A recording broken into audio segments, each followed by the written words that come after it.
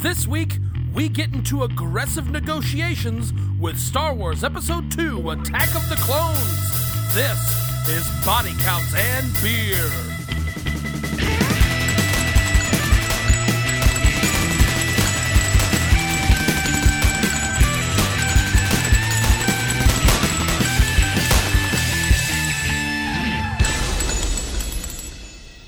Hello and welcome to yet another edition of Body Counts and Beer. I am Mark Rosendahl. I am Patrick Bromley. I am Jar John Rooney. Oh, God damn it, John! Damn it, John! You can't keep giving yourself nicknames. Pat just keeps saying other people's names. This time I did my own name. Come on, man. But, just lying to the audience doesn't count as a gag name. All right, fine. I'm Mike Wallace. I'm Morley Safer. I'm Ed Bradley. These stories tonight and Andy Rooney, all on Body Counts and Beer. There! How do you like it now, John? How do you... As I was saying to Patrick, I don't like it. It's not a joke. For the record, I am always Andy Rooney. That's my secret cap. Yeah. I'm always Andy Rooney. Yeah. You have no idea the kind of discounts I get at early dinners. And then you complain about the service to the waitstaff. No kidding. Both the food and the portions. Let me tell you something about early bird specials. Yeah. Why don't you get cantaloupe anymore? Anyone else got a sweet Andy Rooney impression? No? You know we don't. So, this week, we are discussing the 2002 George Lucas Star Wars Episode 2, Attack of the Clones! Pew, pew. Whatever noise the Genoshans make. Mark's having a stroke. And a whole lot of yeah. Oh, so that's right. Star Wars Episode 2, Attack of the Clones. We continue our coverage of the Star Wars saga. Our ongoing live coverage. Yeah, we're reporting the news to the people, John. Breaking news, there's still Star Wars movies.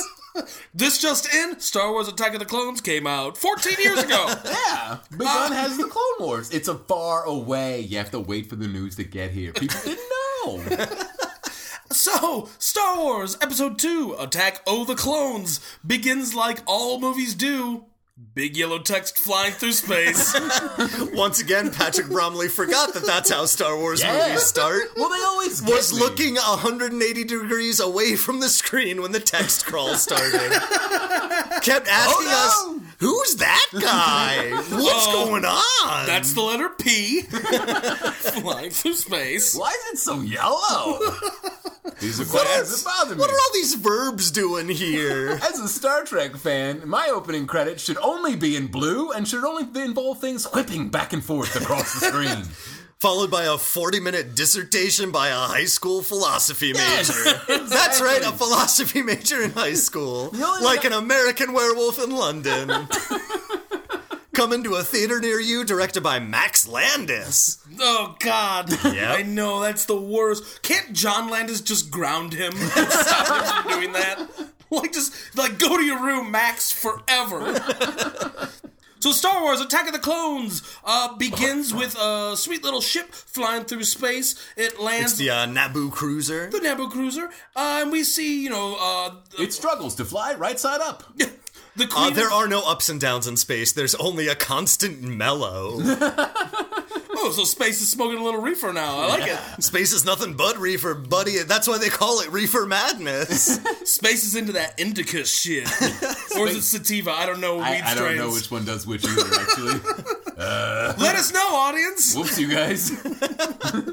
So the ship belongs to former Queen of the Naboo and current Senator of Naboo, Padme Amidala, and her ship lands on Coruscant, the entire city, which is a planet and also cities, and it lands and the head of security comes out and says, "Boy, this is going to be my last day before retirement. Good thing nothing's going wrong." Yeah. You can tell he would have spotted any danger because he only has one eye. He literally says, he's like, "Oh, I guess there was no danger. My bad." Yep. And what follows is an explosion of an aircraft in a New York City analog that leads to a morally complicated war wherein liberties are stripped from the individual to be centralized in a single executive figure. You may have noticed this happened post 9/11.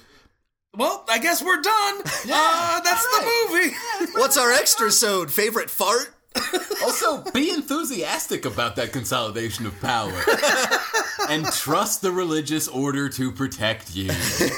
So, Senator Padme Amidala's ship has exploded, and she's taken before the now Chancellor Palpatine, played by Ian McDiarmid, as usual. You know he's the Emperor. We know he's the Emperor. He's not fooling knows. anyone, except for all the other characters. Those idiots have not seen the other movies. Or read the script. It's like the first 3 hours of Titanic, where they're just talking about how unsinkable the ship is. Like, we know, dude. Like, we get where this is going.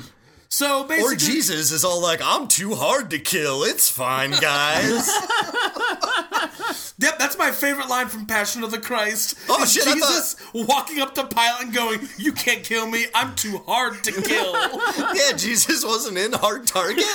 Guys, I think that's a different Passion of the Christ we're talking about. So, Padme Amidala is told by the Chancellor that she's going to require extra security on her team because someone's trying to kill her. And meanwhile, there is a separatist movement happening in the Senate where Star Systems are rallying behind the charismatic terrorist leader, Count Dooku, played by Christopher Lee. Who is introduced in this movie way too late. Way too late. There's 80 minutes into the movie. Far too little of him in this movie. Yeah. An hour and a half into the movie, basically, he shows up. Yeah. So basically, she's given her security guards, who are her old friends, Obi-Wan Kenobi And the terminally bad at acting Anakin Skywalker. So let's just get this all out. Wait, hold on. Before we continue, I want to chastise Patrick. Anakin Skywalker is a great actor. Hayden Christensen is a terrible actor. Yeah, no, I feel like we should just get this out in the open, otherwise this podcast will come to a screeching halt anytime we come to an Anakin scene. Yeah. Hayden Christensen does not deliver a particularly good performance in this movie. Yeah. That's one way to put it. Way to sugarcoat it, John. we can debate whether or not it's really his fault or if it's just a combination of Bad direction, bad script. But the end result is basically his performance suffers mightily. True, and I will say this: there are movies that he is good in. He's very good in Shattered Glass. He's very good in Life Is a House. Oh yeah, he does have skill as an actor, and usually in cases like this, I am inclined to side more on the director-writer are at fault. Yeah, especially because George Lucas almost made Harrison Ford seem bad. Right. And true. I mean, the thing is, like, Hayden Christensen seems like just unable to elevate the material he's given. If you give him good material to work with, I think he's a perfectly fine actor. He's not Ewan McGregor. He's not Ian McDiarmid. He can't make this dumb shit work. Right. Or Christopher Lee. Oh, yeah. Again, like, Christopher Lee is not in enough of this movie, dude. Yeah. So Anakin Skywalker and Obi-Wan Kenobi are reunited with Padme Amidala now 10 years after the former Queen of Naboo survived her planet almost being taken over by the Trade Federation, and Darth Maul got cut in half, and Qui-Gon died. In the intervening years, Obi-Wan Kenobi has been doing two things. One, training Anakin Skywalker, and two, treating Anakin Skywalker like absolute shit. And 3, growing a fucking badass mullet and beard. Yeah. Also true. I mean, like, he And looks... by growing, you mean spirit gumming, right? Well, it's only in the reshoots, dude. Most of the time it's a real beard. Sometimes it's just a series of tennis balls where they comp in the beard later. So, in an attempt to draw out her assassin, they basically leave her, for the most part, unguarded, asleep in her bed, while Anakin just complains that she didn't recognize him, and boo-hoo, no whiny teenager shit. Exactly, and I feel like, rightfully so, Anakin's characterization does get a lot of slack in this movie. Again, I would say that is down to a lot of the performance choices that Hayden Christensen made, but I would also challenge the audience to remember how shitty you were in high school. Exactly, yeah. But, like, and also, as a character, Anakin Skywalker has spent the last 10 years getting beaten down by Obi-Wan Kenobi. Because Obi-Wan, I feel so bad for him, because, like, he doesn't get to enjoy being a swinging bachelor Jedi Knight, which is what he spent his whole life training for. It's like, it's like getting married. From bad one to bad one. It's like getting married right out of high school, and then having a kid immediately. Yeah. That guy didn't get to stick his lightsaber in anything. He had one premature fight with fucking Darth Maul. Yeah, and that's it. And then he was spent. Load blown. Then he's stuck with a Padawan. And again, a Padawan that, by the way, A, is kind of responsible for the death of his master, who was also his best friend. And B, he's also 10. right, and also, like fucking Qui-Gon dropped him like a sack of shit as soon as he was like, oh, this Anakin kid's fucking where it's at. Obi-who? Yeah, it's so true. Meanwhile, like, Anakin is also, it's clear that Chancellor Palpatine is kind of, like, inflating this kid's ego to unsustainable levels as well. So he's getting a lot of conflicting emotions happening all at once. And it's also very clear that Anakin has crazy feelings for Padme. He just has crazy feelings, dude. Well, that's true. Yeah. All of his feelings are 11. Just a little bit crazy. So, But again, like, he's going through puberty, dude. All of his body parts are on fire. it's true. When I was 18 and going through puberty, all my, My entire parts body was on fire, too. You guys didn't go through puberty at 18? I think it was a little bit before. My voice is still changing. This explains so much. Also, I love how that mental discipline he was learning in the Jedi did nothing for the boners. Well, again, if they had gotten to him younger, they would have just, like, strangled that feeling out of him, right? Whoa, choice of words there, John. Phrasing people. everyone Are we knows, not doing phrasing? Also, I've been Everyone trying to knows. strangle that feeling out of me for 30 years. Hasn't happened yet. So, as everybody knows, the Jedi are keepers of peace in the galaxy, also practitioners of autoerotic asphyxiation, apparently. So, How do you think Yoda really died, dude? Right? Old age, my ass. He tied the belt a little too tight. Yeah. Forgot to bite down on the lemon in time. no. That's Guys, these podcasts are just going in a vault for us, right? So, I will say in my defense, I learned that from an episode of 6 Feet Under. oh no? I did not seek this forbidden knowledge. Are you not aware of where the Kung Fu legend went? Oh, David Carradine, we'll miss you. oh, whatever. He was just copying Michael Hutchins. Moving on. Padme is asleep. R2-D2 keeping laser sentry, but it's not enough because a weird helmeted bounty hunter who looks very familiar gives a couple of super smart worms to a lady bounty hunter to kill. Phrasing, dude, phrasing. Seriously, phrasing. What? He's giving worms to a lady bounty hunter? Come Yeah, on, in man. a tube. Whoa, buddy. You can't say that, dude. This is Trump's America. I can say what I want. Yeah, audience, if we seem a little extra slap happy, it's because we are in that magical time after the election but before the inauguration where everything seems terrible and also not happening at the same time. What are you talking about? This country is already great again. I don't know, is it too late to vote for Palpatine? He seems like he's got some good ideas. That guy's got lightning in a bottle. He would at the very least hold on to the Department of Education. I mean, Hey, for I'm different sure. reasons, though. I'm sure under the steady hands of Ben Carson, it will be fine. Nah, dude, he's gonna construct a Death Star and make Alderaan pay for it. Fucking Alderaan. Oh no. Okay, so Padme. Life is meaningless, and this election was a nightmare.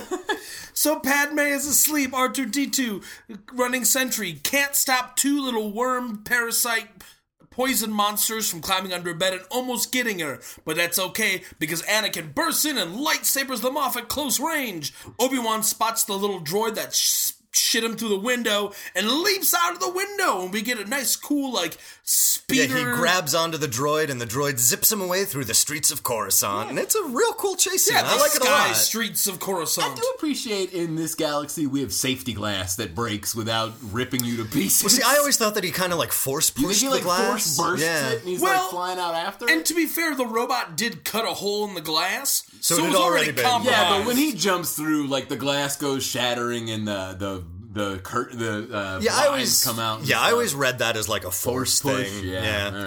All right. I'll buy it. Obi-Wan Kenobi is being led through the sky streets of Coruscant on this droid, holding on for dear life. Zam Wesell, the lady bounty hunter who sent the killer worms to Padme, is waiting for him and blows his tiny little droid ball that he's on out of the sky. Why she doesn't just shoot him?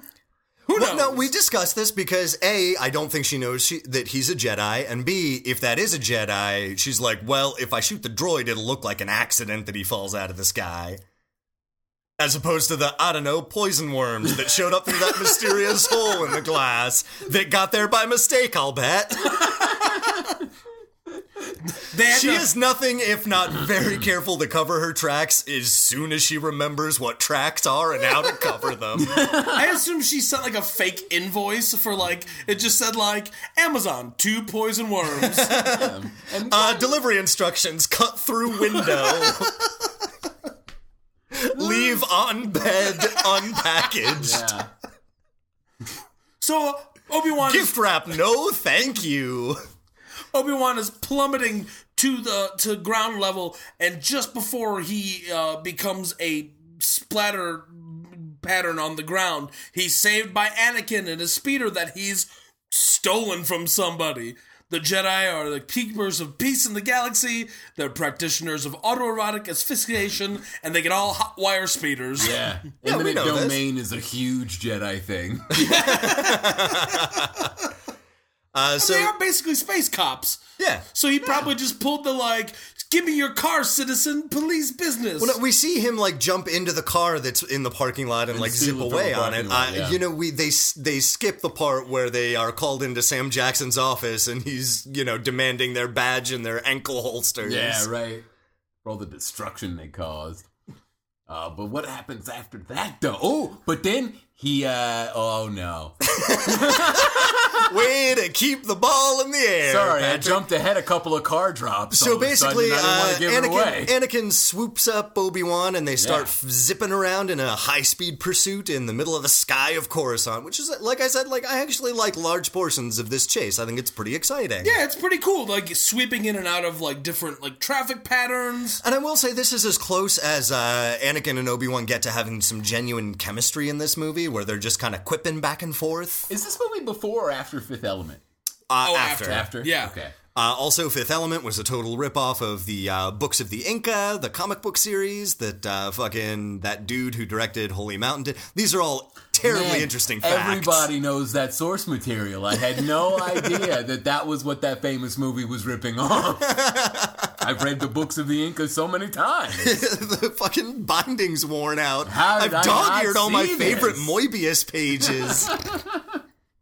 So eventually they track down this bounty hunter to a nightclub. And That's like a sports bar. Yeah, sports bar nightclub. It's like a fucking shitty TGI Fridays where Yeah. all the office workers go. Yeah. And they They get some bottomless apps. They split a bloomin' onion. Oh shit, guys!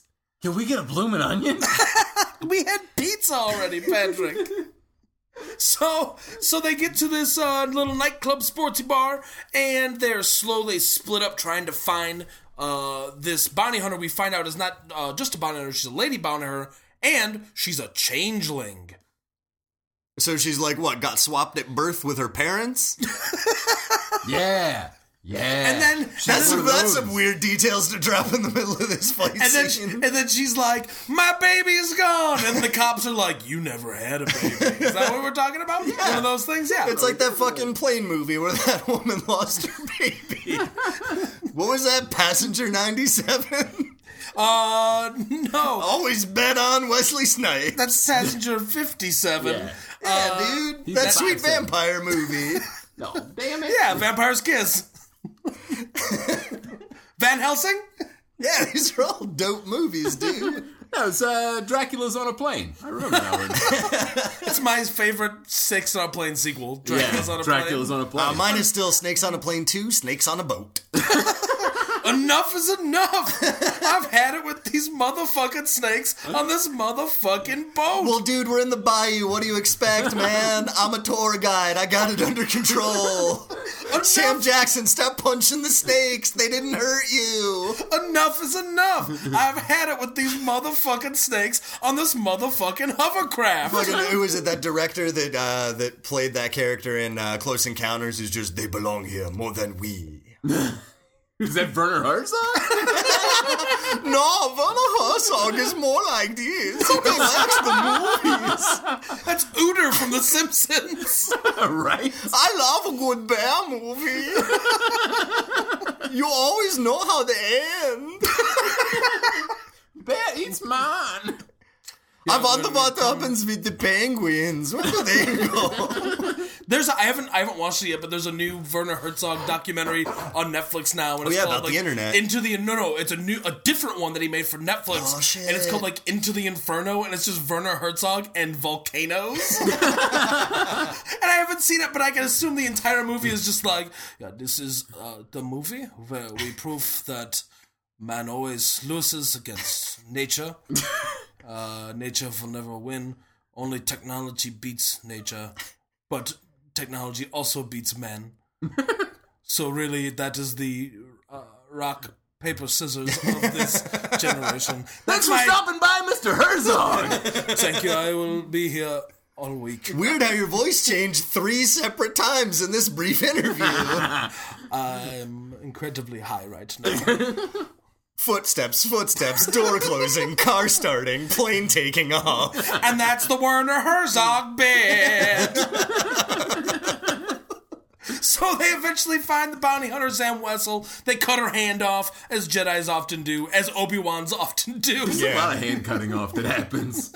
And they try to get the information from her on who is trying to kill Amidala. And one of my favorite line deliveries in this movie is when he's like, "Who sent you? Who?" And she was like, "It's just a job." Like that's right. Like that makes sense. Okay, but as working on like phone support for big dumb companies, I get yelled at all the time, and it's just like, dude, I don't know, it's just a job. I don't know who hired me to kill this senator. Okay, listen, sure. the ticket is printed. It says go kill a senator. You want me to read all the details? Come the fuck on. I went to Labor Ready. I said, can I have a job? They gave me this piece of paper and a picture. Here I am. Sure, just hold for my supervisor. Hold for my... Sir, I'm going to have to ask you to keep a civil tone or I will disconnect this phone call. Sir, let me finish. Click, dial tone, hang up. And then she gets shot in the neck by her supervisor. Yeah. Fucking capitalism. Well, because she opted into third-party arbitration instead of joining the union. Oh my God. That'll always happen to you. Legally, you don't have to, but they don't tell you that when you sign the contract. And you get a poison dart right to the neck every time. So, that's how Hoffa got it. So. Yeah, it's true. So this sets a mystery is afoot. Who is trying to kill Padme Amidala? Could it have anything to do with Count Dooku rallying a separatist movement in the Senate? Fucking obviously. Or the same goddamn bad guy from the last movie? Yeah, why don't they just watch the fucking Blu-ray cuts of New Hope? Jesus. So now the movie kind of splits off and takes 2 different little turns. Yeah, and there's a lot of wipes movie. to let you know. Yeah. Oh, yeah. We'll screen wipe every time, guys. So Padme is sent back to Naboo with Anakin as her sort of personal bodyguard and to keep her safe off planet of Coruscant. Meanwhile, Obi-Wan Kenobi goes full-on Batman and is trying to discover who is responsible for the assassination attempts. Who's the first person he goes to for information? Only the best scene in this whole goddamn movie. Oh, I'm sorry, John. Favorite You mean short order cook. You mean the best scene in the history of scenes? Oh my God. Take that. Is this a dagger I see before me? Take that long tracking shot into the Copacabana from fucking that Scorsese movie. Take that. The scene where 88 Keys and Breathless Mahoney sing that song from Dick Tracy. Take that fucking take the gun, leave the cannoli. We have topped you all. Because we get Dex. No, we get Dexter Jetster, diner owner extraordinaire. And I gotta say, this is a dumb scene, but for me, it is exactly the right kind of stupid. So Yeah, I'm fine good. with this. I eat this shit up with a spoon. I love just it. this big Ernest Borgnine-looking alien with an awesome mustache and In a shitty 50s drive-through diner. with robot like Jetson waitresses. Robot Flo saying, "You want a cup of Java juice? Yeah. And I'll be right with you, honey. Sit down anywhere." And so- Alice doesn't work here anymore. nothing really bad happened to her. She just got a new job down at the pig slaughterhouse. She decided she Abattoir. wasn't going to be defined by her toxic relationships no more. It's a real big step for her. Me, I'm still trying to struggle to make ends meet, but enough about my jibber jabber. How about we get you that Java juice? Marissa Tomei, I'm so glad you could drop by. Guys, this is a Did you just know star-studded episode. We just had Werner Herzog. I'm so glad to see you. Who else could drop by? Bob Newhart? Stay tuned to find out. If you haven't already stopped this podcast, Oh, that was generous podcast. Podcast. wandered to the nearest window, gently let your podcast device slip through your fingers as it embraces gravity to sweet freedom of release from these worlds. I look forward to the episode where we teach John what podcasts are played on. It's fucking Victrolas, right? These all go out on fucking vinyl cylinders. They're all sent out on wax cylinders. That's Yep. correct. So Dex explains to Obi-Wan that the little dart that killed our bounty hunter is a Kaminoan poison dart. The Kaminoans are from the planet Kamino, and they're cloners. Damn good ones. Yeah, so there's this group of people and they're cloning. Then Obi-Wan tries to find out where this planet is, and he goes to the librarian at the Jedi library, and he's like, your computer doesn't have the planet. And she's like, well, then it doesn't exist. And he's like, but a sweaty diner owner totally gave me vague directions as to where it might be. I trust him more than a library. And she's just like, look, there's a bunch of people here who's looking for books. Leave me alone. And he slumps down in his chair to wait for someone to finish the New York Times that's attached to that big wooden dowel. And then He's got to read the Marmaduke. Obi-Wan's a Beetle Bailey guy. He fucking would be. Which is a shame because everyone knows Hagar the Horrible is the best. Right. Moving on. Meanwhile, Anakin and Padme are dressed as refugees, which means that... Yeah, she's adorning her peasant-style copper crown instead of her normal flashy platinum. And he's wearing his kitchen staff poncho. With a fucking Fred from Scooby-Doo ass cut. Yeah. Got beef grease on it and some ketchup stains. I was pleased.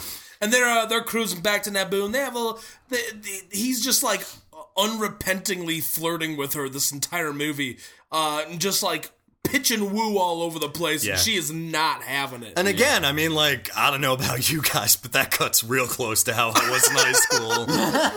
I mean, to be fair, he's one shitty poem away from being me in high school. Oh no, he gives a lot of shitty poems in this movie. Although, to be fair, I remember in junior high, there was a girl I tried to impress, so I gave her... Where is this podcast going? I gave her Beatles lyrics as if I had written... Oh, what song? What song? Yellow Here's the Submarine! thing. Yellow Submarine! No, here's the thing. So it was Michelle, and I transposed phonetically the French parts. Which, like, if she asked me what they meant, my answer would be, run into the sea. Oh my god. Wow. Like, I don't know what made me think at any point I would get away with it. We did not date. I was not. So you can see that I have a lot of empathy for Anakin's plight. I did not play sports and I was not cool, but I would have so totally thrown your book back in the mud puddle. Buddy. That's like if Anakin walked up to Padme and he like handed her the lyrics to like the fucking like Jabba's like No, the fucking Duel of the Fates. Ba ba ba ba. da da da da da da da da da. Anakin, why did you just write "da" over and over again? It's how I feel about you, you idiot. Which actually would have made Anakin, for you're a breaking better my heart. scene on any part than what happened. Meanwhile, Obi-Wan has now found, he goes to visit Master Yoda, who's teaching a bunch of younglings. Space kids, kids in space. Yeah, space kids, little tiny Jedi space kids, each with their own lightsaber. These kids are 6 years old. To be fair, they are very small, like training sabers. I bet they just like stun instead of cut through anything. They fucking better be. Because when I was 6 years old, like, I hurt myself with like my plastic Lion-O sword. Yeah. If you put a lightsaber in my hand, I wouldn't have limbs. Well, that's why the Jedi. It's a light taser. That's why the Force sensitive children are given to the Jedi upon birth, so that they can be acclimated to lightsabers, so that they won't be fucking reckless with them, dude. The Todd Marinovich School of Jedi. Education is important, dude. There's just Jedis like massaging little babies, fucking calves and just shit. Stretching them out, thinking, this Jedi's gonna throw for 10 touchdowns in the CFL. Meanwhile, they grow up and they just come to fucking hate being a Jedi. They resent their dad. Yeah. And they just go out smoking death sticks all night. And then when they run out, they're like, oh, I've lost my job. I'll sign up with an arena Jedi League. Yeah. And I'll get my fix by throwing a bunch of lightsaber touchdowns. And all right, we're getting way too deep into the Tom Marinovich shit. Sorry, non-sports fans. Probably most of you. Yeah. Anybody who didn't follow the Raiders in the 90s? Wherever you are, just raise your hand if you got that reference. Yeah. A lot of you USC college football fans from like the late 80s are just fucking dying right now. Oh, we're killing it. So, we're killing my heart, my soul. Moving on. I love you guys. I don't. Moving on. Obi-Wan's gonna go to Seattle and find the clones now. So basically, the librarian and the computer in the Jedi Temple couldn't find this planet, but fucking a 6-year-old kid does. Yeah. Because that 6-year-old doesn't find the planet. No, but he posits that it's been erased from the Jedi archive. And this is also another new mystery. We're just piling mysteries on mysteries. Who's trying to kill Amidala? Who's erasing archives? It's same goddamn bad guy from the first movie. Well, it's important to note that in this movie, we know that A, Count Dooku used to be a Jedi. B, he is currently running the Separatist movement that is violently trying to break away from the Republic. C, Padme said in the very first scene, I think it was Count Dooku who tried to kill me. But Mace Windu, like, just dismisses that by, he used to be a Jedi. It's not in his character. Yeah. That's like saying, oh, you know what? He used to be a football player, so he'd never beat his wife. Right. Yeah. No, they're role models. Yeah, exactly. Duh. That's, Obi-Wan finally gets his answer, and he flies out to Camino, which is this big, always raining, watery planet. It's sort of like Cloud City, but instead of gas, there's water. Yeah. Because it's big, like, just like pylons. Yeah, there's like platforms and landing pads. So he meets... all the works. Yeah, he meets... all the convenience of a modern city today. Automatic doors, cloning facilities on premises. Tab in every room.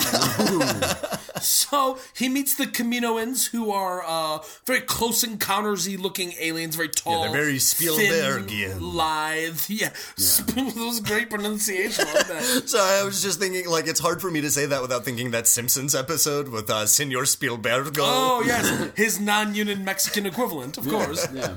So, these aliens basically explain to Obi-Wan, this Jedi Master from a while ago came and he's like... 10 years ago? He's like, make us a clone army. And we're like, cool, no problem.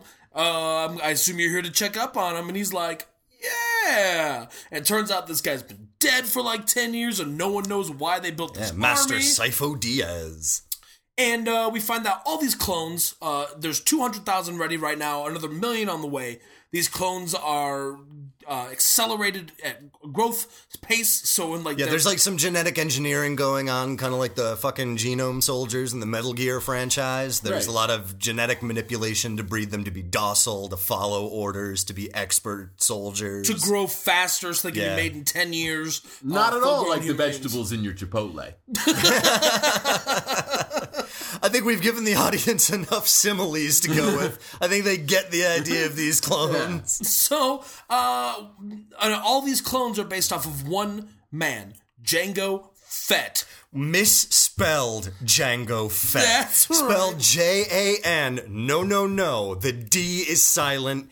We all know that after that Quentin Tarantino revival movie, Django Unchained. No one knew that beforehand. All right, I guess I can give you a pass, George Lucas. Because the Django in Django Unchained was the very first Django in history. Well, no, he was based on the Django character from the Italian spaghetti westerns. Who was based on Django Fett. Oh, we did it, you guys. Time is a flat circle, I guess. I never saw True Detective. I assume it's a happy show. I'm the Yellow King! So... Like, he's a Pixar character. I never saw the end of it. I don't know.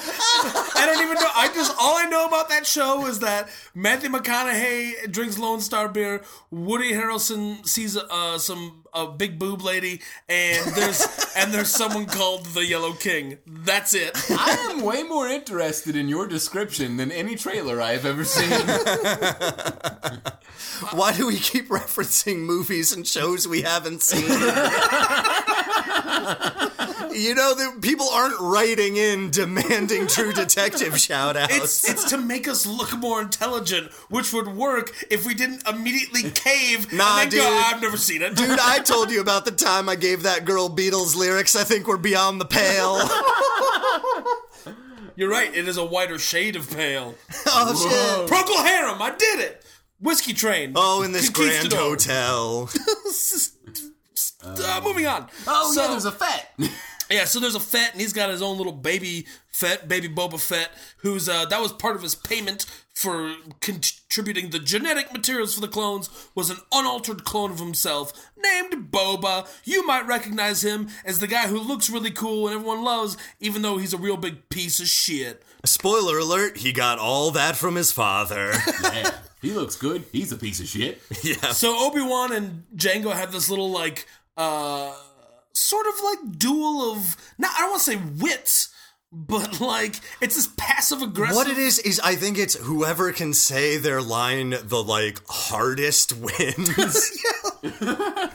There's a lot of, like, things that are delivered as if they are one-upping the other person, but in reality, they're complete non sequiturs. Yeah. I'm just a simple man trying to make my way in the universe. Ever make your way as far as Coruscant? I don't know, possibly. Will you ever try to kill a senator? What's it to you? Like, what the fuck? This is not how interrogations work. Lama Su, step in and sort these two out. Eventually. Lama Su was the Camino escort that brought them to the Fett residence, by the way. For that, because I know who the hell Lama Su was. Oh, dude, there's some great names coming up. We'll get there. We'll get to some sweet Genoshan names. Yes. So, anyways, Jango and Obi-Wan have a bit of a fight. Shit, no, I'm sorry. It was Tom Lee. Lama Su was the one who was like the prime minister of Camino. My mistake. We can edit that, right? My entire experience right now. Oh, no. Can we timestamp that? No, the world will hear your mistake. No! And you'll be judged for it. Yeah. I will lose all of my face. Yeah. You're going to have I'll be so a many Two-Face. fewer friends on Reddit. So Obi-Wan and Jango have a bit of a tussle, if you will. A rumble in the jungle. Well, that's all right by me. Actually, they're on a rainy space platform with no trees anywhere near. I know. I've just had that song stuck in my head all day for no reason. It's not even called Rumble in the Jungle. It's called Bungle in the Jungle, you goddamn monster. Nah, it's dude. Jethro Tull. Nah, dude, it was written for that fucking Ali fight, right? Oh, God damn it. Yeah, that's right. When they were trying to find what band could possibly capture the tenor of this fight? The Ali, Majesty. Foreman, the Rumble in the Jungle. Who can do it? I know. How about that guy who plays flute in that band? Oh, man, if you get a giant rabbit involved with this, I'll bet it'll be a winner. Goddamn Jethro Tull. Nah, dude, now our fucking podcast is gonna be flagged for copyright. But anyway, they tussle. There's the jetpack comes off. It's a pretty cool fight. There's a hook and ladder sort of situation. Yeah, Obi-Wan loses his lightsaber pretty quick, so it's a lot of fisticuffs. It's lassoed at a point, though. That's pretty bitchy. And it is the first fight in a Star Wars movie at this point. Yeah. That is a straight up just hand-to-hand like fist fight for the most part. I like it a lot. I love when Obi-Wan does like the flying kick and Django catches his foot and flips him over. It's really cool. Oh yeah, well then like Obi-Wan like goes into like punch him and like Django takes like the hit to the face and then headbutts Obi-Wan Kenobi and sends him flying a good 2-3 feet. Yeah, it's great. It's a really cool fight. So as to remind Obi-Wan Kenobi that he's wearing a metal helmet. And it seems to follow the like Hong Kong style of fight choreography where they laid out the geography and they were just like, all right, what can our action figures do on this dumb thing? Yeah. They exhaust all possibilities. Yeah. And I gotta say, I like it. I like it a lot. Fight. It's a good fight. It's raining. It's got a lot of atmosphere to it. Really good score. It's a really good blood pumping fight. Eventually, Django does defeat Obi-Wan. Knocks him off of the building, gets into Slave One, and flies away. Not before bumping his head as he gets in. Because if there's one thing George Lucas loves to do, it's to make callbacks to other things that he did before. They're musical refrains, dude. Let me tell you about the ring theory of Star Wars, all right? No. Don't tell me.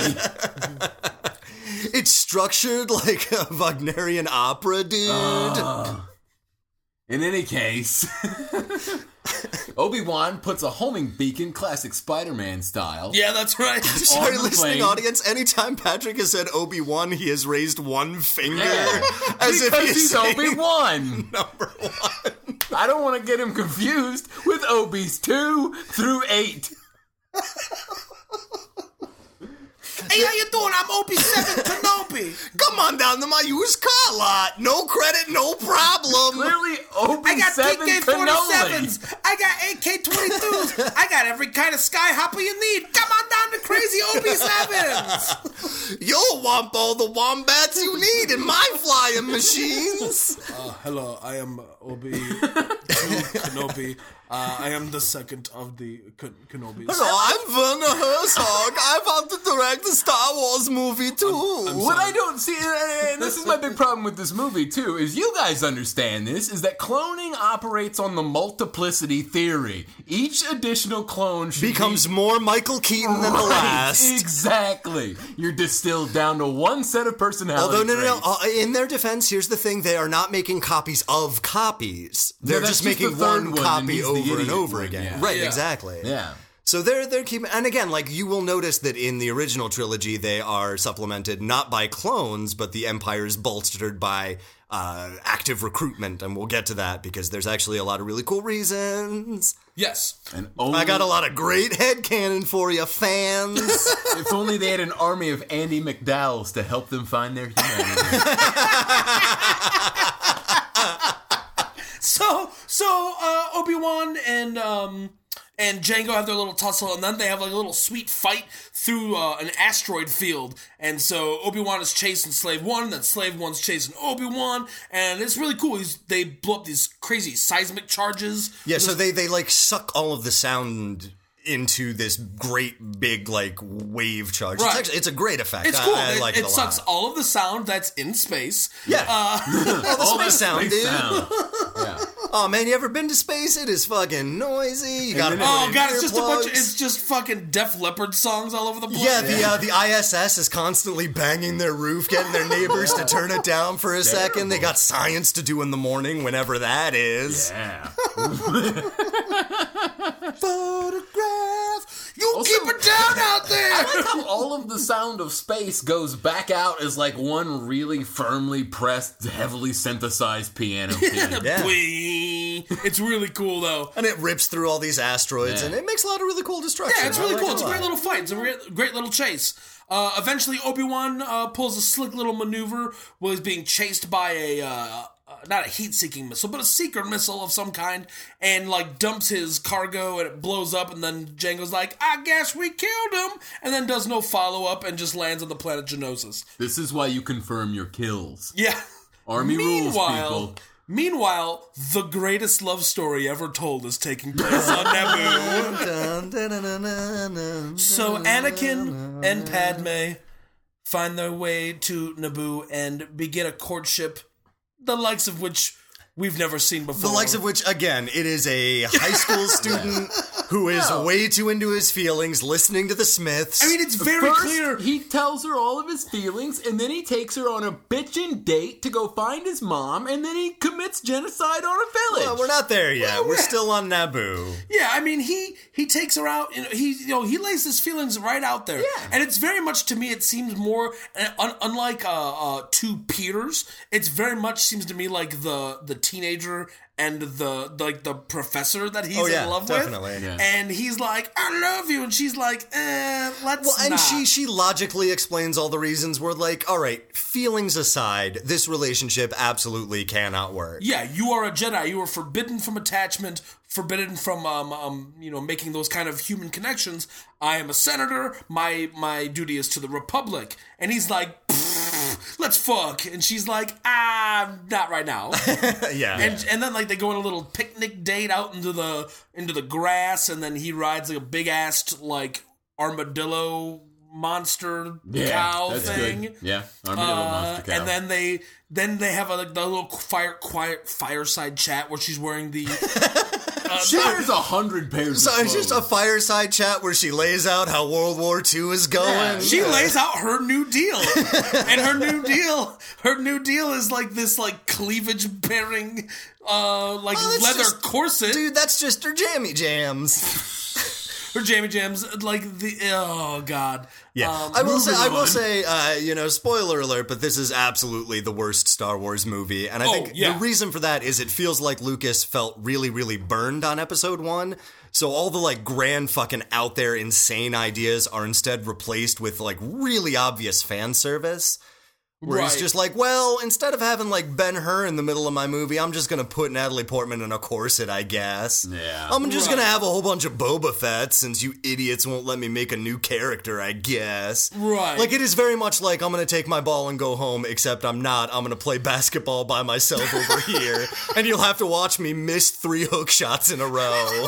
I can't wait to read this on the plaques at the Lucas Museum of Narrative Art. Here's the thing. Well, you're gonna have to go to San Francisco, buddy. I know, I'm so pissed. I, like, applied to be, like, part of that when it opened, and they're like, thank you for your support. We're never going to Chicago. Yeah, tough break, John.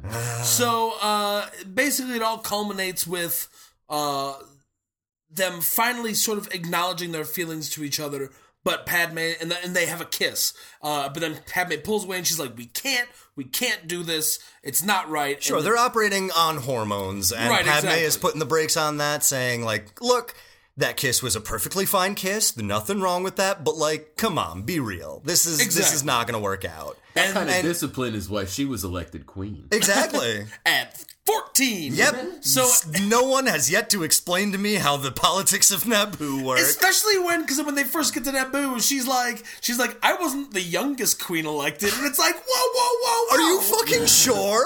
Yeah. So you were 14, and there was a younger queen. She better have been like 13, 364 Man, days. the people of Naboo really needed some of Blue's Clues soul. They needed some of that childlike empress shit going on. I get it. Yeah. All these nameless queens running around that need some fucking I think because the queen seems to have some kind of, like, council of advisors, and I think it is very much a situation if the queen is just a figurehead. And, you did a very good job of ruling us, queen. We couldn't have ruled this without you, queen. You did a good job. Okay, just like the English queen. Okay, we figured it out, guys. Exactly. Just like that. So, finally, What do you want us to do today, queen? I want everyone to get along. Okay. So, what do you want us to do today, queen? Read me a story. That's a brave choice, queen. I can see why they elected you, queen. All right, she's in bed. All right, how are we gonna do with this fucking trade blockade? I don't know, Jedi. Get some fucking Jedi in here. Why has no one sent the Jedi? Why is everybody yelling? Oh, did you have a bad dream? Here's some warm bantha milk. Bantam milk. Did someone give her fucking Jawa juice ice cream that has caffeine in it? She'll be up for hours. All right, you can watch one episode of Are You Afraid of the Dark, but you gotta promise to go to bed after that. No nightmares. Okay. Oh, and scene. Good work, everybody. So, and you were worried we wouldn't have any bits. So, eventually Anakin has some night terrors where he sees his mother, Shmi Skywalker, back on Tatooine. That's right. He sees his mother, Shmi, the lover of Captain Hook. Yeah, right? She's First maintenance on a pirate ship.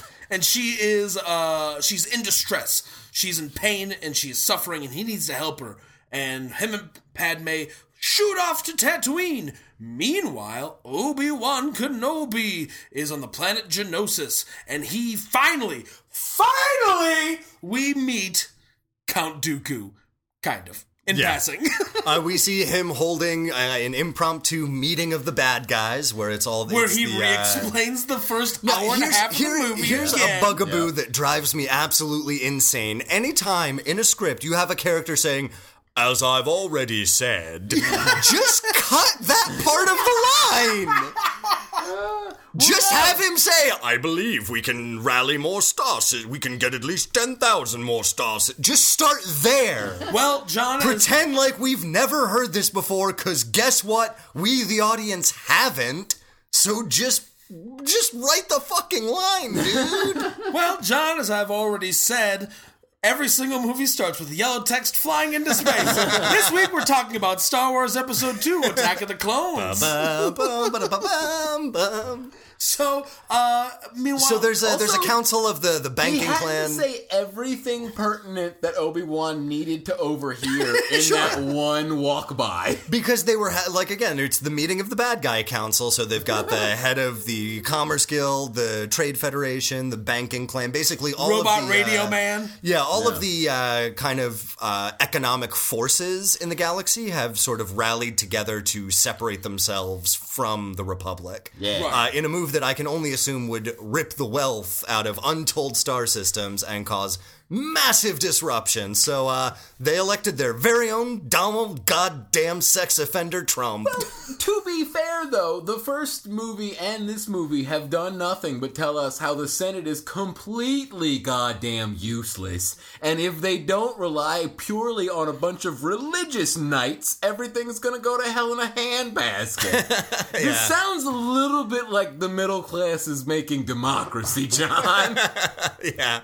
Also, I'm trained to agree with federations. Thanks, Star Trek. Yeah. I love a good federation. You get your Starfleet federations, your Russian federations. Is there another federation? Fantastic work, Patrick.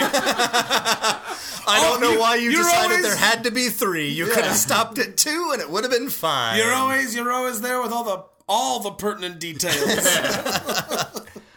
So that basically it is confirmed at this point that Count Dooku obviously is our bad guy for this movie, where he says that he is the one who ordered the assassination of Padme. He is the one who is pulling apart the separatist movement. And Obi-Wan sends a distress signal. He tries to get in touch with Anakin, but Anakin's on Tatooine.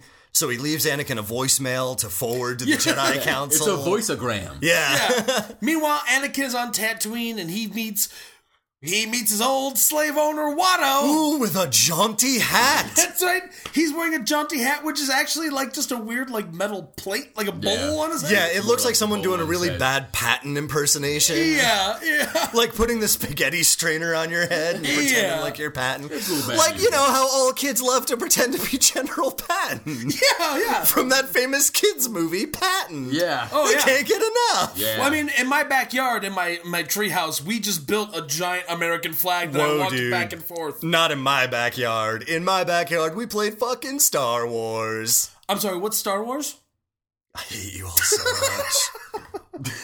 And that's the Star Wars patent bit. Our patented Star Wars bits. Oh, man, we're the worst. So, Anakin and has Watto explain to him that his mother Shmi is no longer owned by Watto. He sold her to a guy named Klieg Lars, who, can you believe it, freed her and married her. Yep, he's a regular old Thomas Jefferson, except this guy actually freed his slave. Thanks a lot, TJ. You're setting a great example for several hundred years of American history. So, Anakin goes and visits the old Lars Moisture Farm, and he meets... Which you will recognize as the moisture farm that one Luke Skywalker was raised on. It is actually the very same set, and I gotta say, I get a little bit of nostalgia. It's pretty cool. And then, like, you see, like, young Owen and young Beru, and you're like, oh, they did a pretty good job casting them. And Beru's all like, hey, you guys know where I can get a sweet denim jacket?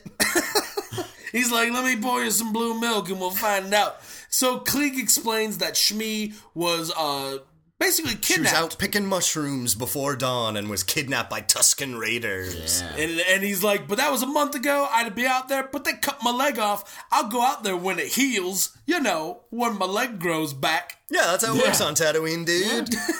When the sand coalesces around my stump and gives me a sand prosthesis. Yeah, dude. When Klieg becomes Sandman. That's what it is. I was gonna say, didn't you fucking see Age of Apocalypse, dude? Sand does a whole bunch of stuff. That's right, I forgot. It can decapitate people. It can make a really boring X-Men movie. It can make Oscar Isaac completely devoid of charm and charisma. It can chase Brendan Fraser in a plane. That's we true. switched gears to the Mummy. No, that was from X-Men Apocalypse. Don't you remember that scene? Come on, that was the best. It's the shared X-Men Mummy Oh, no, universe. I'm sorry. I forgot that Brendan Fraser was in a couple of X-Force comics in the 90s. Yes. Yes. That's right. Teaming up with Cable and Deadpool to Brendan fucking Fraser travel through time and, I don't know, fight the Marauders, I guess. Which explains whenever you see Brendan Fraser live action, he never has feet because Rob Liefeld refused to draw them. Moving on. Sick dig at Liefeld. Come at me, bro. So, you have so much money, Rob Liefeld, don't. So Anakin goes to find the Tusken Raiders. He shakes down some Jawas for information. He shakes down some Jawas, and then he lays waste to this entire... Yeah, so he finds the Tusken Raider camp where Shmi is being held, and she is tied to this rack, and she is worse for wear. Yes, very she's clearly beat up. on the edge of death. She's got like cuts and scars all over her. Looks like she's been tortured for a while. And she recognizes Anakin and says, I'm so proud of you, I love, and then dies. In classic vaudeville fashion, goes immediately jerk stiff into rigor mortis. Yes. That's how people died in the 30s, don't you know, Patrick Bromley? Straightens out like a board, legs kick up in the air and fall flat out. That's right, if you don't get rigor mortis right away, the devil can get you. Yeah, it's true. Everyone remembers back in 1922, President put... Wow. Put Wilson? Woodrow Wilson, That's I right. believe was No, I president. don't think he was in 1922. Yeah, dude, during World War I, right? But it ends in 1919. That can't be right. It did. That's absolutely true. I don't know when the hell Wilson leaves, but that part's true. Who was it, fucking Dwight D. Eisenhower elected to his God first term in damn it. 1922. we He really- took a break from public service to go fight the Second War. All right, well, I'm just abandoning my bit because that was better. Moving on. I'm apologizing to who I assume is President Coolidge. We will not keep cool with you, sir. So Anakin slaughters all these Tusken Raiders. And not just the men, the women and the children too. Yeah, he gives him and Padme have a little heart-to-heart. She's like, what's wrong? And he's like, I'm shitty. And she's like, no, you're okay. And he's like, I'm so sad. My mom died and I killed all these guys. And, you know, Obi-Wan's a piece of shit and he treats me like garbage. And I'm just a teenage dirtbag. I listen to Iron Maiden. Yeah. he has a real, like, fucking, just like, I was half expecting, like, fucking Fascination Street by The Cure to start playing underneath it. Like, it was just the sad, self-loathing teenage bullshit. And then finally, they get their little hollow email from Obi-Wan, and he's like, I'm dead, Geonosian bug people are gonna kill me. Oh no. And the Jedi Council is like, oh, we'll take care of it, Anakin, you stay where you are. And he's like, well, I gotta do what they say, I've disobeyed so many orders. And then Padme's like, wait a minute, you're my bodyguard, so you have to follow me. I'll take the ship. And he's like, oh, you sneaky lady. Pretty sneaky, sis. Meanwhile, the kind of council of Palpatine decides that, hey, we've got this clone army, we might as well use it, right, guys? Nothing suspicious here. But unfortunately, the Senate will never approve the use of clones, said Senator Matt Santos. Yes, and so it is put on Representative Jar Jar Binks to come out to and again, the Senate. I feel like this is another one of Palpatine's Machiavellian ploys, is that he notices how quickly Jar Jar is able to just sort of fail upwards through the ranks of government. Yeah, he's the John Peters of Star Wars. Exactly, right? like place him in a position where he can be easily talked into doing anything you need, which is why... Like, probably why he orchestrated an assassination attempt on Coruscant to send her back to Naboo so that Jar Jar would be there for the vote and she would be powerless. So he basically calls for emergency powers to be given to Chancellor Palpatine so that they can take action and form this clone army. It passes resoundingly because apparently the Senate chambers are filled entirely with pod race fans. They love to cheer. Oh, yeah. I don't care what planet you're from. That is a great senatorial measure. Also, this is just another example of fuck the Senate, let's go with the Trade Commission. These people are assholes. So then Yoda and Mace Windu decide to split up. Split up, that's what they do in Star Wars. It's a space split up. Yeah. So they decide to split up. Mace Windu is going to go to Genosha to rescue Obi-Wan, and Yoda's going to go to Kamino to collect the clone army. Yeah. And then, meanwhile, Anakin and Padme arrive on Genosha. There is a little bit of hijinks in a factory, and they're eventually captured. I gotta say, I kind of dig the factory, except for... Here's the thing. If you remove all the C-3PO bullshit from that scene, it's pretty alright. It's okay. It's not great. It's a little bit the United Steelworkers Mega Man boss level.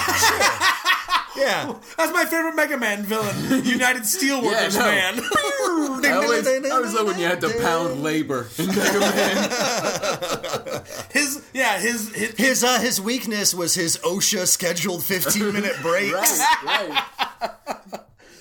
And so they are captured. Yes, there's this whole scene while they're fighting around bug guys and machinery. C-3PO is like bumbling his way through a series of Harold Lloyd inspired horse shit. So C-3PO's head gets knocked off and put on to a battle droid body and vice versa. There's a battle droid head on C-3PO's body, and all of it is painfully stupid. Yeah, I mean, it's definitely George Lucas's attempt. He's like, oh, I see what you did there, Kirk Cameron and Dudley Moore. Oh, I see what you did there, Judge Reinhold and Fred Savage. Right, it is I see what you did there, Lindsay Lohan and Jamie Lee Curtis. That is right, body switching. Yep. I'm bringing it back. They both peed in a fountain while holding a magic skull on the stroke of midnight when Tom Hanks wished to be big. Oh man, we are listing off a series of completely forgettable movies. Big is not a forgettable movie. Why did he bring this joke back?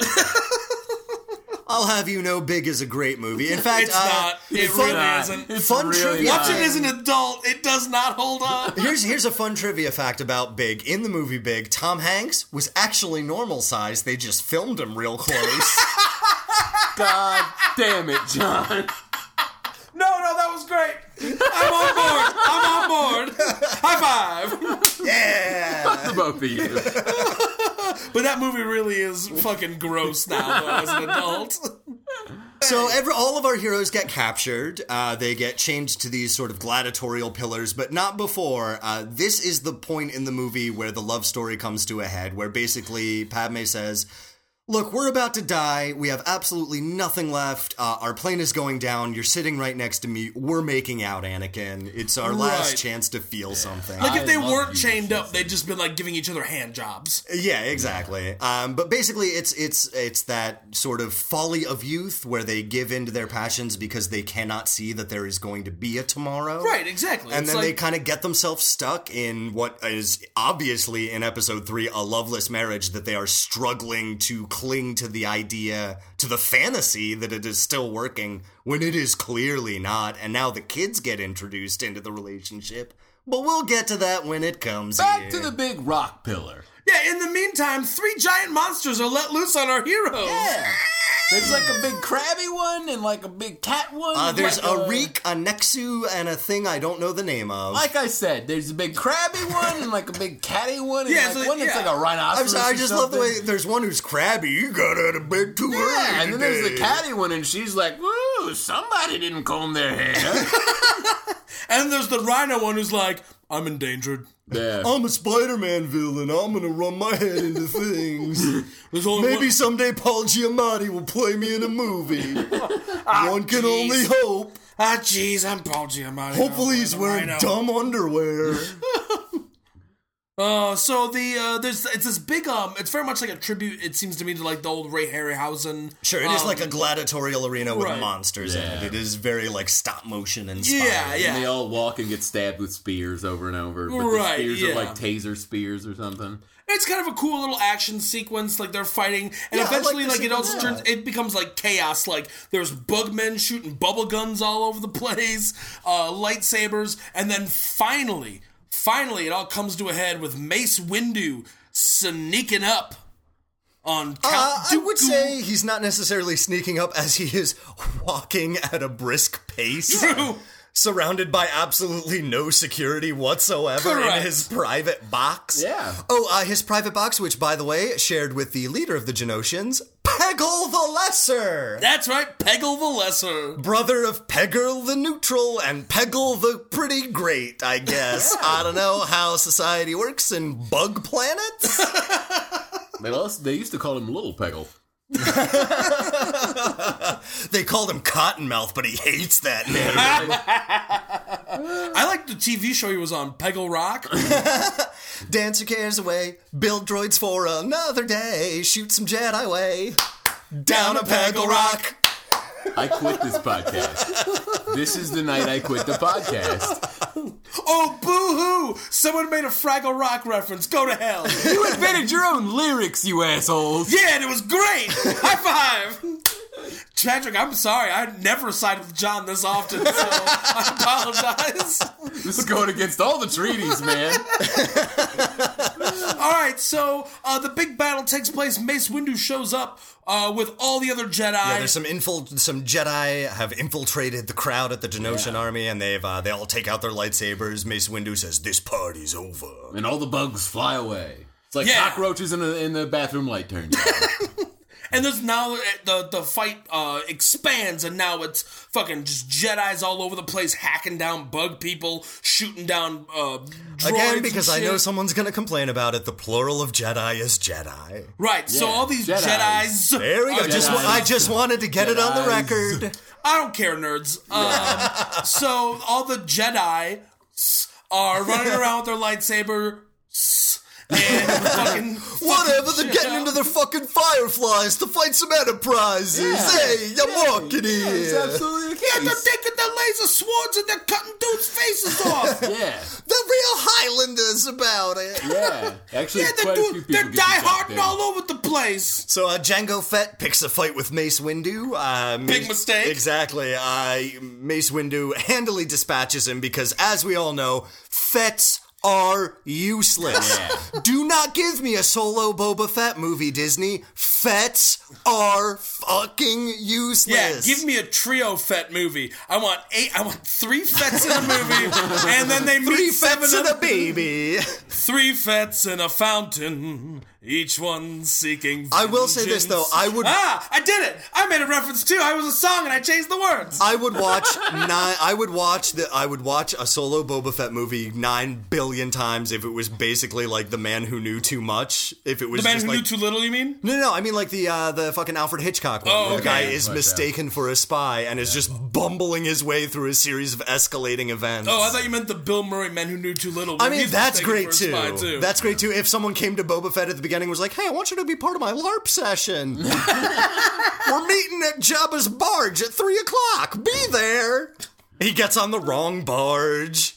So basically, you want the Star Wars version of the Richard Grieco movie If Looks Could Kill. Yeah, exactly. I'm alright with that. But like any movie that does not posit that Boba Fett is cool or capable, because he is neither of those Right, things. and Django is just as incapable. The first thing he does is leap. He leaps out of the box. He gets trampled by the rhino, and then he gets trampled by the rhino again. Yeah, and then he tries to shoot Mace Windu. Mace Windu chops off his head. Yes. End of story. He accomplished nothing in the grand scheme of things. And so ends Jango Fett. Way to Good moment of silence, everybody. grind the fucking podcast to a halt. How can we possibly carry on with the burden of Jango Fett? Boy, you're gonna carry that weight a long time. He's Colonel dead. Mustard. He's so dead. And Because later, the Sun King, I don't know, fucking Abbey Road Sergeant Peppered all over his yellow submarine. little Eric Estrada's gonna pick up his helmet and feel so sad. Little Eric Estrada's gonna have to spend a lot of years on the highway patrol to get over this. The conflict, Yoda brings in the army of clones, and the conflict expands to the planet as the clone army is attempting to just put down this insurrection before it begins by capturing Count Dooku. Right. And defeating the droids on their home turf. So now it's clone versus droid army. It's Jedis versus bug people. And eventually it is Obi-Wan and Anakin versus Count Dooku. There's like a little chase scene. There's more chasing. Sort of like hover there's ships. like a whole battle, and I like... There's some cool shit in this battle. Right, I Crazy understand- missiles I and, understand awesome, the, I like the big wheel tanks. Yeah, I think the designs for all the droids are incredibly interesting. I really like pretty much all of them. I don't There's like the more dumb... spiders. Yeah, I don't like the dumb spider droid with the real long cannon nose. I think that's Yeah. pretty dumb. But, I don't know. I like...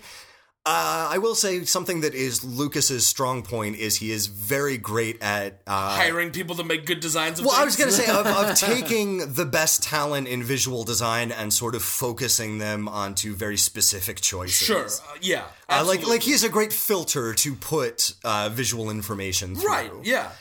He's a great editor, and I get the common criticism of man, you're just watching a bunch of computers fight each other. But it looks cool. I like the spectacle. I think it's very well staged. Right, when he's just doing action, he's one of the best. Sure. He's a great action director. The problem is he can't get performances right. And I don't know if I don't know if we talked about this in the last podcast, but when Lucas was gearing up to do episode 1, he wanted to the do second director. Yeah, he wanted a yeah. co-director where Lucas would just focus on the special effects and the editing and the sort of artistic art department stuff. And he would hire a second director who would just be there to work on the performances with the actors.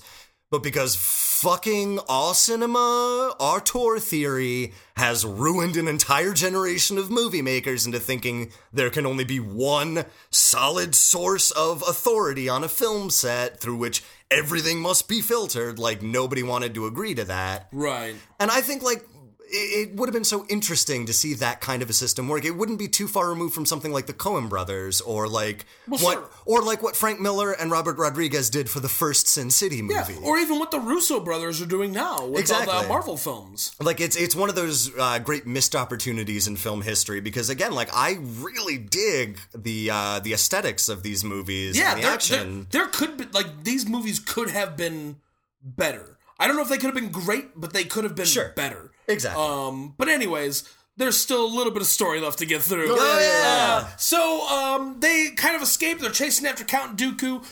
Padme gets knocked out of the ship, falls about 5 feet down into some sand. Anakin's like, whoa, slow down. And then Obi-Wan's like, no.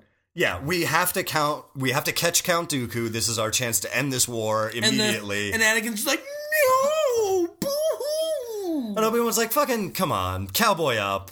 Yeah, he's like, what would Padme do? And he's like, she would keep on fighting again. Hey, who's my big slugger? Oh, God. I'm your big Who's slugger. a big man? I am. All right. Christ. I'll take you out to Dairy Queen after this, buddy, okay? Yippee! Let me see that smile. Let me see you smile. There you go. So terrible. Guys, we're so good at this. Please remember that 18 is also the age that everyone who's ever had to fight a war fought it too, Anakin. You That's fucking true. cornholer. Cowboy up. But he does. He sees the wisdom in Obi-Wan's words. They go to the hangar where Count Dooku is fucking getting his escape ship ready. They have a pretty brief lightsaber fight where Anakin rushes in immediately and gets Force lightninged the fuck out. Yeah. And then just sits and just lays against rocks for a while, like, sort of like rolling around smoking. Yeah. Like just smoke pouring off his body. Exactly. It does look incredibly painful. Yeah. No, it's phasers were set to stun on Dooku's fingers. Yeah. Yes. That one. But it is, because Anakin has been such a brash, arrogant little twit, it is incredibly satisfying to see someone just say, no. And he's Yes. just awesome. Fucking no. Listen to one other person for once in your life, you big dumb dummy. Yeah. So And that Obi-Wan... person's Christopher Lee, thank God. Thank God a grown-up showed up. Well, to be fair, it's Christopher Lee's face digitally added to a stuntman's body. Of course, yeah, of course. But so Obi-Wan and Dooku have a brief little sword fight, which is pretty alright. It's pretty quick. Yeah, Obi-Wan holds his own for a little bit, but eventually gets poked in the shoulder and in the knee, like the leg kind of goes down. And then Anakin... Dooku's about to deliver the killing blow. Anakin force jumps into the way and blocks the lightsaber with his lightsaber. And for a while, there's a two lightsaber on one fight. Yeah, Obi-Wan force throws his lightsaber to Anakin, and Anakin fights with the two lightsabers literally for 5 blows. 5 seconds, Yeah. and until it's just knocked away, and he's like, "Oh well, fuck it," and they just keep on going. Now this is hands down the worst lightsaber battle sequence in all of Star Wars coming up. Where I would say it's worse than the Obi-Wan Vader fight. Really? Yes. Yeah, you're right. Here's the Because thing. at least in the Obi-Wan Vader fight, you see actual blows connecting. Right, exactly. In this one, Anakin chops, or I think maybe Dooku chops out the power source to the lights, and it's just darkness, and you just see extreme close-ups of Hayden Christensen and Christopher Lee as they rave style, just twirl their glow sticks around in nothing. It's the Ang Lee Hulk final fight of lightsaber fights. Yeah, it's real dumb. But thankfully it ends and it gets back to just a real lightsaber fight just in time for Dooku to cut off one of Anakin's arms. Oh no! Just like and then force push him right the fuck away. And again, it is just satisfying to see the fucking taste slapped out of his mouth. Yeah. And then that leads us to who should appear but Master Yoda. And they have a brief little... This scene is half awesome, half ridiculous. Yeah, so they have a brief Your little... mileage may vary depending on how into this fight you can get. Yeah, they have a brief little skirmish where Dooku shoots Force Lightning at it, Yoda redirects it, and then he shoots some more Force Lightning, and he just dissipates it. And then he blows up some rocks, Yoda stops it, throws it away. And I really love Yoda has, every time Yoda blocks one of these things, he just has a fucking bitch please. Yeah. I would also say that when Dooku takes the ceiling down, he's like, these rocks are coming down from the ceiling. When they're coming off the ceiling, the shot is they're all big and it's the ceiling. And then when they're over Yoda, they're just like a couple of bathroom tiles. Yeah. And he's like, all right, off to the side. Yeah. And then so finally... Dooku delivers the immortal line that I know everybody knows by heart. It is obvious this contest cannot be decided by our knowledge of the Force, but with our skill with a lightsaber. Oh, god damn it, Sean Connery's in this movie? Thanks for stopping by, Sean. Holy shit, Mr. Connery. No problem. Star-studded I gotta say, I guys. loved you in Highlander. Yeah, no kidding. Well, I played an Egyptian Spaniard. I know, that's crazy. How In Scotland, the only country where my accent makes even the slightest amount of sense. And then in the second movie, it turns out you're an alien the whole time? I was an alien the whole time. Wow, that's crazy talk. I want to let you in on some movie magic. It turns out that I wasn't really an alien in real life. Those were specialized effects. I've got to go continue being irrelevant. Goodbye. Footsteps, door closing, car moving, plane taking off. Thank you, Mr. Connery. The title of this episode is obviously going to be Star Wars Episode 2 of Attack of the Clones, parentheses, special guest stars, Werner Herzog, Marissa Tomei, and Sean Connery. For now, who knows who else will show up? The night is still young, except it's getting very late. Let's wrap this up. So, Yoda opens up his robe, Force pulls his lightsaber out of its holster. It's super badass. Yeah, that is kind of nice. Flicks it on, and then turns into the goddamn Tasmanian devil from Looney Tunes. Yeah, he proceeds to leap and spin all over the place while poor Frank Oz is made to sit in a recording booth going, making Demolition Man fuck noises. I will say I don't love this fight, but I think I like it better than either of you guys do. Like, I enjoy it on a visceral, dumb level. In the same way it's that big, I like dumb fun, yeah. Sure, like in the same way that I love the fucking stupid Dexter Jetster scene earlier. Well, in that this scene's movie. unassailable, though. Yeah, that scene is actually pretty good. That the problem scene, here that's is that Yoda's moving too fast for any of the fight choreography to make any sense. And I think the Yes. problem is also the movie seems to want me to feel a lot of emotions during this scene. Like the score is very choral and very high pitched, Right, very, and like, and the music, like, it builds to this crescendo, but it never releases. It just stays at this tension-filled level, but the fight is so kind of silly and special effectsy that there's no there's no weight to it emotionally or just to the effects. Yeah, there's no visceral catharsis from that. Right. Yeah. But eventually, Yoda, he's kind of got Dooku on the ropes, but Dooku's like, nah, fuck it. Knocks over a pillar. Yoda's got to hold the pillar up from crushing Obi-Wan and Anakin. Dooku slips away. Dooku goes back to Coruscant with, it turns out the Genosians were working on the Death Star plans. Correct. So Dooku delivers the Death Star plans to Darth Sidious. It is confirmed that Dooku is actually a Sith Lord called Darth Tyrannus, or that's his Sith name. He is absolutely a fallen Jedi. Otherwise, he's known as Kurt Dooku. Right, exactly. Please, Miss Count Dooku is my father's name. Call me Kurt. Yeah. Anakin and Padme go off to have their wedding with 3PO and R2 waiting in the wings for their ceremony. Yeah. They gotta get in because right now droid marriage is still legal and the transition government hasn't placed in their powers yet, so they gotta get in quick.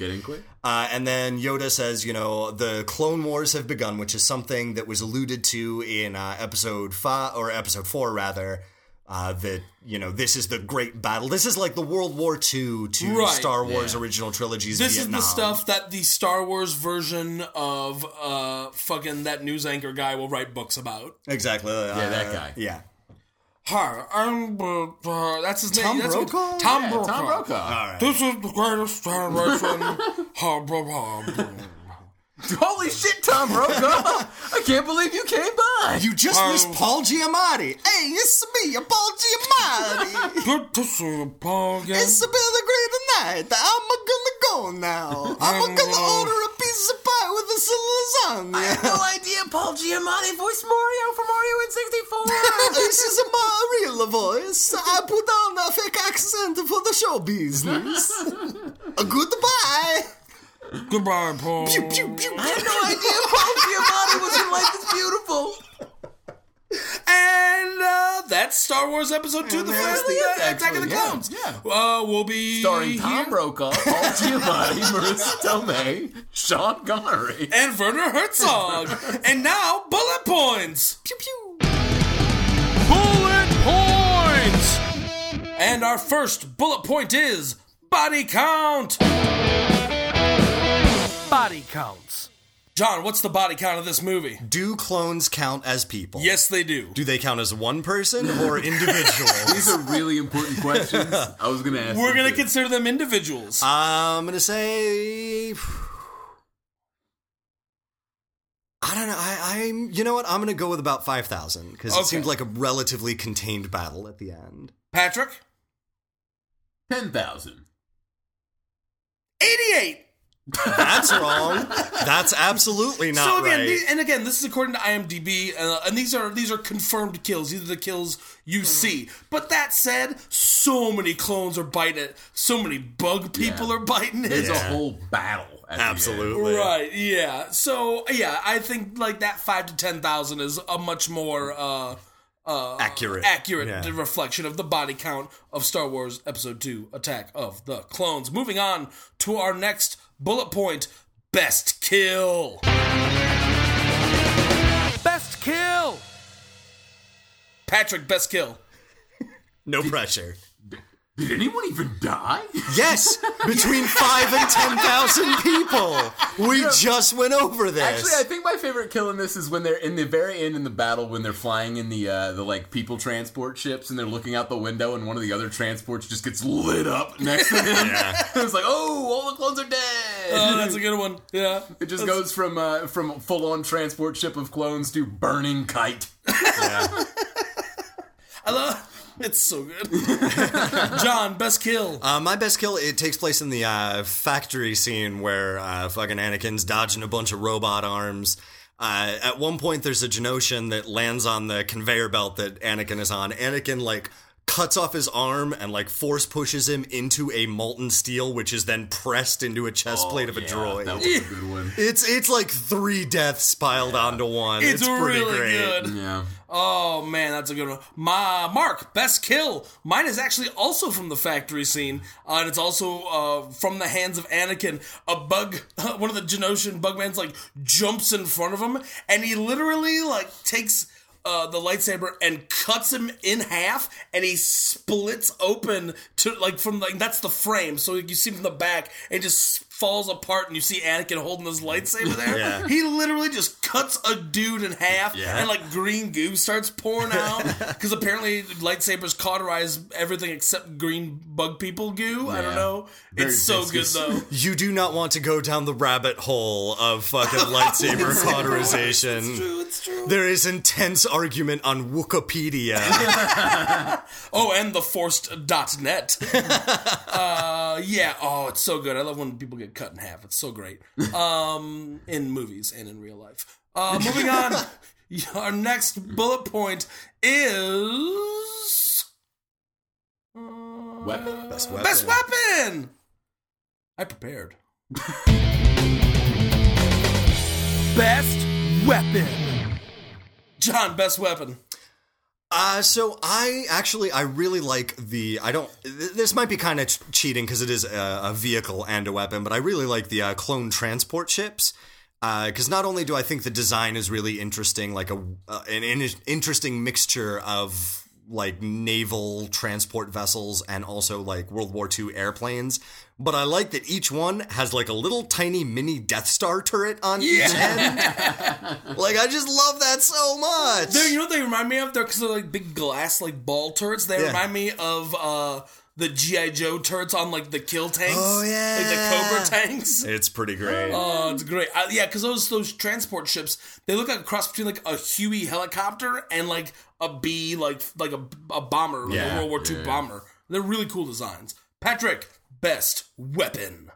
You know, I'm actually going to go with Natalie Portman's blaster rifle. It reminds me a lot of a Sten from Wolfenstein. Yeah. She just sort of sits back on her forearm. She seems to have very good aim. Yeah. Just like her daughter. We'll get there. Very stable blaster shooting with that. Yeah. Seems like a real competent weapon. Right on. That is actually the same model blaster that is used by stormtroopers in the Oridge Tridge.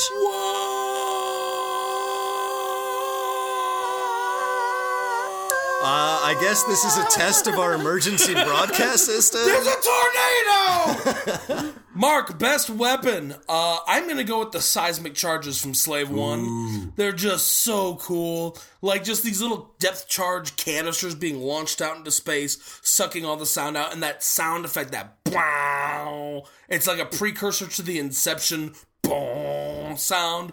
And they just, like, exploding whole asteroid fields. It's just really cool and very destructive.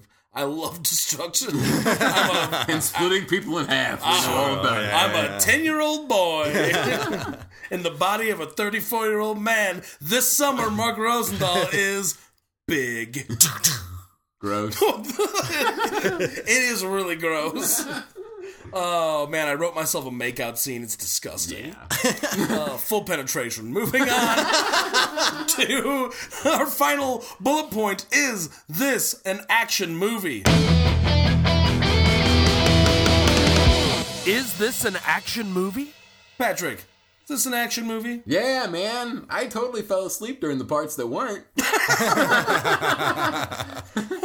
John, is this an action movie? Yes, it is. Like I said, this is absolutely my least favorite of the Star Wars movies. I will say more so than any of the other Star Wars movies, you could probably pick this up where Obi-Wan goes to Kamino and just watch it from there and be totally fine. Yeah. Like the first half of it's got some cool, neat action sequences, but it's real heavy on moving characters to where they need to be, and it just like... I don't know, the pacing is a lot better than in Phantom Menace, but like I said, I appreciate the big, crazy, big swings that Phantom Menace takes. Sure. And it feels like this movie's a little less sure of itself to take those big swings. Yeah, of course. Mark, is this an action movie? Yeah, I'll give this one a little, it's an action movie. It is really long. It's the longest of the Star Wars movies, and when there is no actioning happening, it can get fucking insufferable. It is my least favorite Star Wars movie as well. But yeah, in the end, there's just a lot of action though. There's like speeder chases through like populated cities and lightsaber fights and fist fights. It's got all the different kinds of action that you require. There's even a headbutt. Big battle at the end. Yeah, you can't beat that. This is definitely an action movie, hands down. So now that we're here, Patrick, final review of Star Wars Episode 2, Attack of the Clones. Like 45 synth sounds out of 45. Just all boom, boom, boom. Yeah. John, final review of Star Wars Episode 2, Attack of the Clones. I'm gonna have to give it not enough Christopher Lees. Yeah. Oh, wow. That's true. He does show up late to try to save this shit fest. Mark, final review of Star Wars Episode 2, Attack of the Clones. 2-word review. Shit sandwich. Yeah, the beginning is cool and the end is cool, but there's a lot of crap in the middle to get through. Exactly. It's rough as shit. It's real garbagey. And I, as a big Star Wars fan, seeing this movie in the theater was just like a gut punch, man. Yeah. It was rough. It was hard. Yeah. And again, like I certainly liked the movie more than either of you guys did, but it is definitely the weakest of the Star Wars movies. There's no two ways about it. Yeah, hands down. All right, well, that wraps up yet another Body Counts and Beer. I am Mark Rosendahl. I am Marissa Tomei. It's me, Apology Amadi. I come back to say goodbye. It is me, Werner Herzog, saying goodbye. Hey, Werner Herzog, we are doing a movie together. It's about the man growing out of his innocent youth. This is a terrible idea. As we know, the cities are made of technology. Technology always defeats man, but nature defeats man as well. So this is a terrible idea. Okay, well, let me just get this leaf of power up and I'll be on my way. Choo, choo, choo. I don't know if you saw this, Patrick, or Marissa, or Tom Brokaw, but Paul Giamatti just put on a hat and grew a raccoon tail. Use that raccoon tail to fly away. Oh my God, he's Sean Connery! Oh no! I'd like to do a James Bond movie where Werner Herzog is the bad guy and I'm still relevant. This is a great idea for a movie. It will be called Island of Too Many Bonds. Look at that callback! We did it! Body Counts and Beer! Good night! Body Counts and Beer is Patrick Bromley, John Rooney, and Mark Rosendahl. Please subscribe to us on iTunes, SoundCloud, Stitcher, Google Play, anywhere fine podcasts are purveyed. Leave us a rating or a review. It makes us feel good inside and warms the cockles of our hearts. Like us on Facebook, follow us on Twitter at BodyCountCast, or email us at bodycountsandbeer@gmail.com.